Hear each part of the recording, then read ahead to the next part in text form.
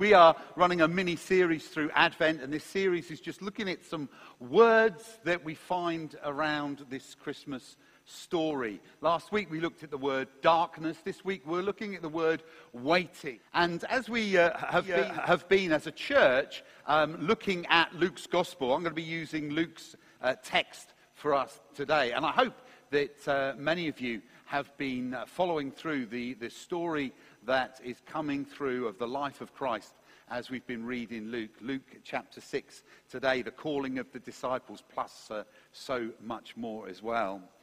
But today we're looking at waiting, and the people I want to focus on are two characters that when you have that nativity set laid out at home, and you've got your Mary and your donkey and your Joseph and your lambs and your shepherds and your angels and your wise men, there's two people that usually are not there, and that couple are Simeon and Anna. And Simeon and Anna have an encounter with Jesus and Mary and Joseph when Jesus is being taken to the temple for dedication. He's about 6 weeks old, and he's heading with his parents up to the temple, and there's an encounter with two people who have been waiting.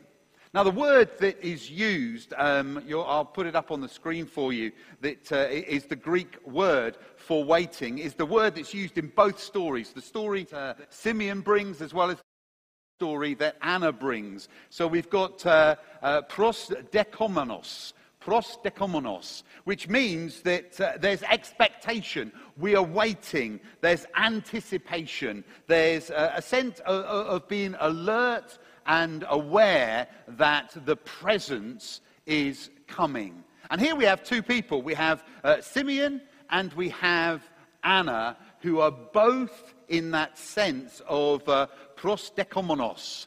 We're waiting, we're excited, we're hanging on.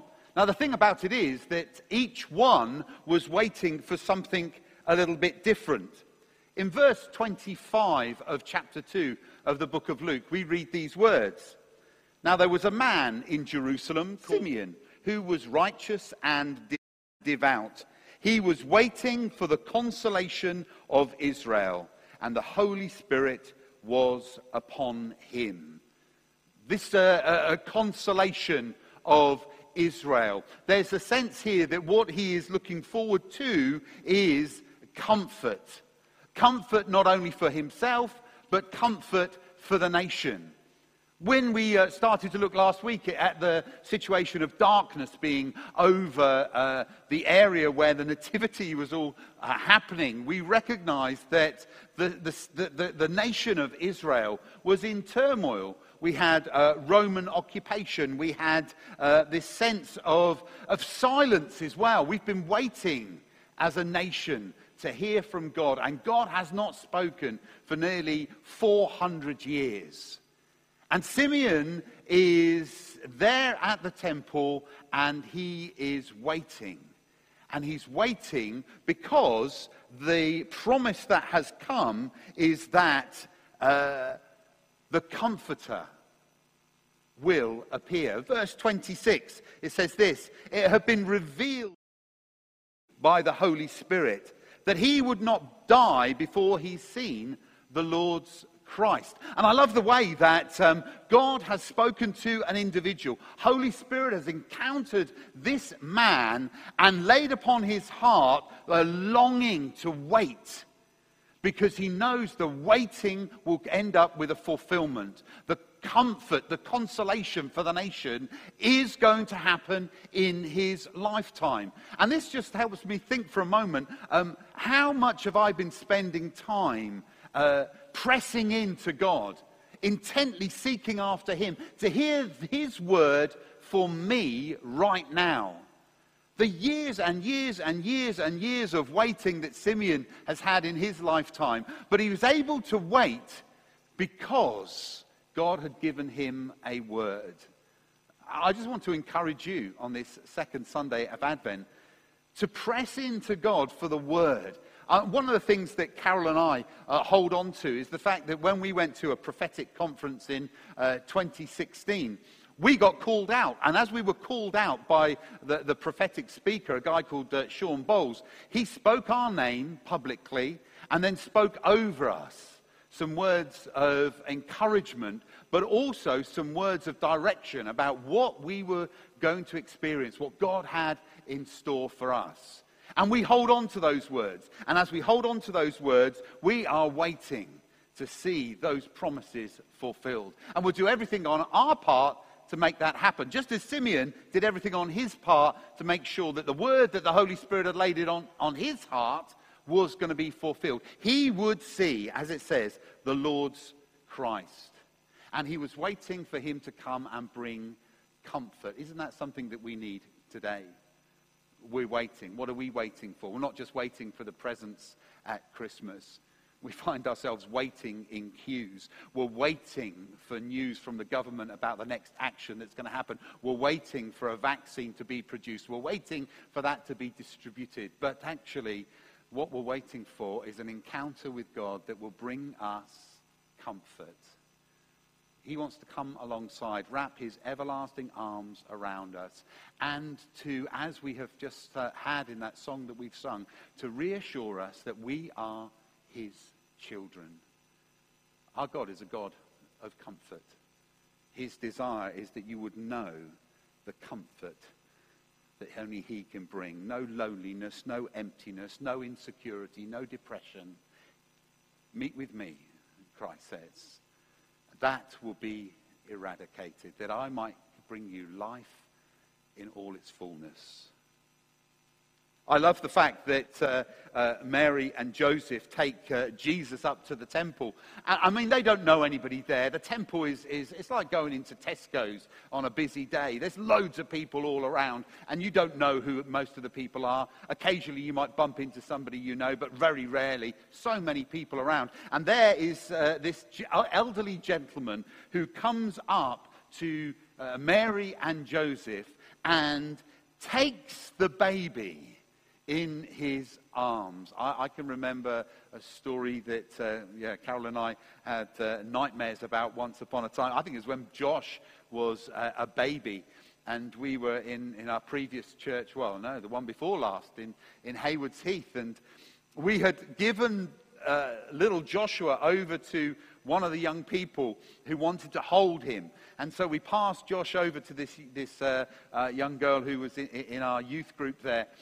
And she was fine. She's holding him. That's great, no problem. And then we're sort of chatting away to other people. And then out of the corner of her eye, we notice that she is now passing our son over to a gentleman that we have no idea who he is or where he's come from. Never seen him before in our life. And suddenly, Carol's mother instinct kicks in straight across there. I'm not giving my son. We can't just give our son to a stranger. And she takes Joshua back. And here is Simeon, a stranger, and he comes and takes Jesus into his arms. And I think one of those moments that Mary and Joseph must have thought to themselves, what is going on here? But then he speaks promise over this child. And I don't think we can ever get too much blessing. And that's what he speaks, because he's recognized that this child is the promise that is bringing comfort to the nations.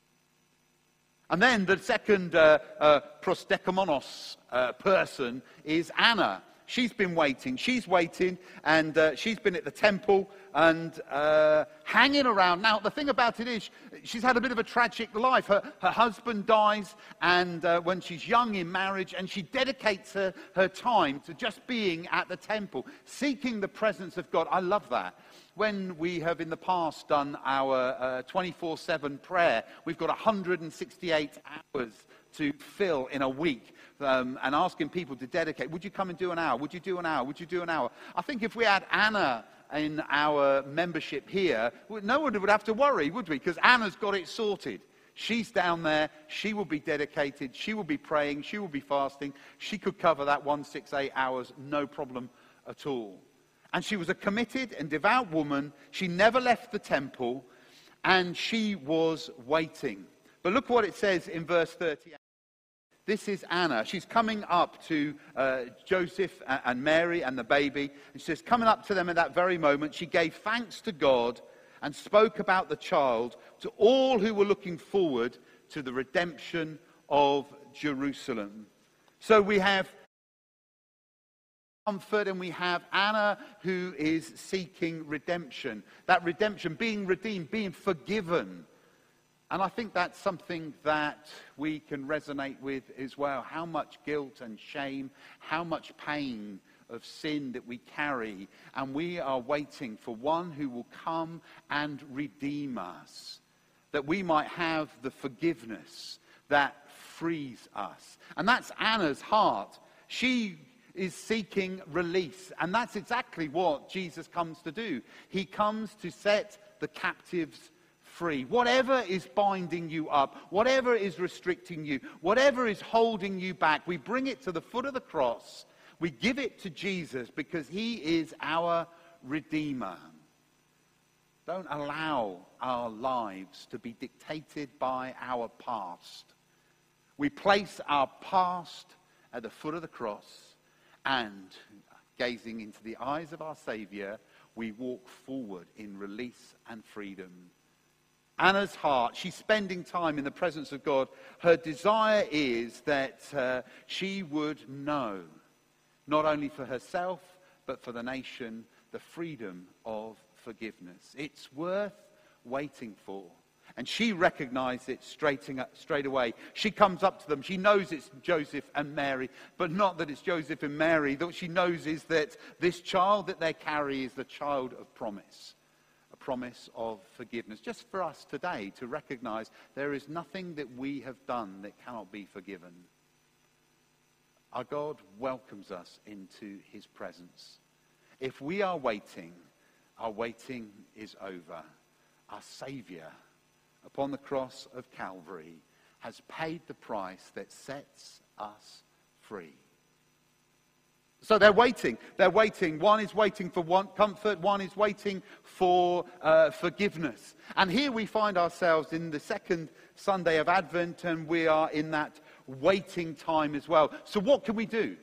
What can we do as we wait? And I'm going to give you 3 things to do as you wait this Advent season.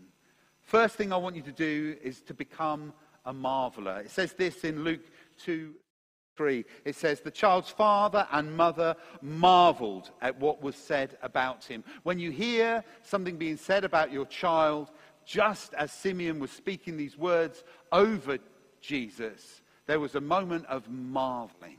And I think we just need to be very careful that we don't take Christmas for granted. We don't allow the mystery and the marvel of this season to pass us by. Maybe as you've been reading this last week through Luke's Gospel, you've caught something fresh of the Word of God that speaks into your life right here and now. Marvel. Recognize that this isn't just normal, natural, walk in the park stuff. This is God interacting with his creation and desiring to react with you. Maybe even put yourself in the place of a character as you read. And maybe just allow yourself to imagine what it was like. What were you seeing? What were you experiencing? Whether you're a shepherd on the hill, whether you're a king who's traveling miles, whether you are Mary or a Joseph, whether you are a Simeon or an Anna, put yourself there and marvel at what's going on. The fact that God has sent his Son to redeem this world, his creation. Don't lose how marvelous this season is. As well as being marveled, I want you to recognize that both those characters that we're looking at today were movers. So not only marvel at what's happening in this season, but also be stagnant. Don't be waiting. Simeon, he was moved by the Spirit and went to the temple courts. When the Holy Spirit moves you, prompts you, follow that moving and that prompting. And in Luke 2:38, Anna, coming up to them at that very moment, she was moved and prompted to not be stationary, not hang around. And for us, as we find ourselves in this second week of Advent, what is God prompting you to do? How is he leading you? What is he saying to you? There's movers. There's the Mary moved by the words of the angel. Joseph moved by the angel speaking into his dreams. There's the shepherds who move off of the hillside. There's the kings who move from the east. There's messengers left, right and centre moving around. And the call for each and every one of us is, would we be movers? Let's not be stagnant. Let's make sure that our relationship with Christ is a life-giving, life-sharing relationship, as well as being a mover. The last call for each and every one of us is to take hold of the message. Be a messenger. Be a messenger. It says this in Luke 2:38. Anna, again seeing coming up to them that very moment, she gave thanks to God and spoke to the child to all who were looking forward to the redemption of Jerusalem. Who are you telling about the reason for the season? Don't keep it to yourself. This is the call on each and every one of us. Go therefore into all the world, making disciples. That's what Matthew says at the end of his gospel. But it starts here with a lady in a temple who has an encounter with Jesus and cannot help but tell the world about that encounter. Don't hold it back. Don't keep it to yourself. Be willing to share the reason for this season and the impact that Christ has made upon your life. You see, the church is only going to grow as more and people get to know. And more people get to know when people like you and me are willing to share. So don't hold on. Share the good news of Christ this Christmas. So as you wait, become a martyr, become a mover, become a messenger. Let's pray together. Heavenly Father, we thank you that you sent your Son, our Saviour, into this world 2,000 years ago. That you met the anticipation and excitement of so many, those who were waiting. And as we wait to celebrate your day of birth this year, would you so confront us that we might not lose the mystery and the marvel of this season? That we might be sensitive to your Holy Spirit and be moved as you are prompting us, leading us and guiding us. And may we on our lips speak of what it is to have a Saviour in our lives. That this Christmas time we would be messengers, able to share the good news. Would you help us to be bold as we live out what it means to be one who has received the gift of life through Christ our Saviour. Amen.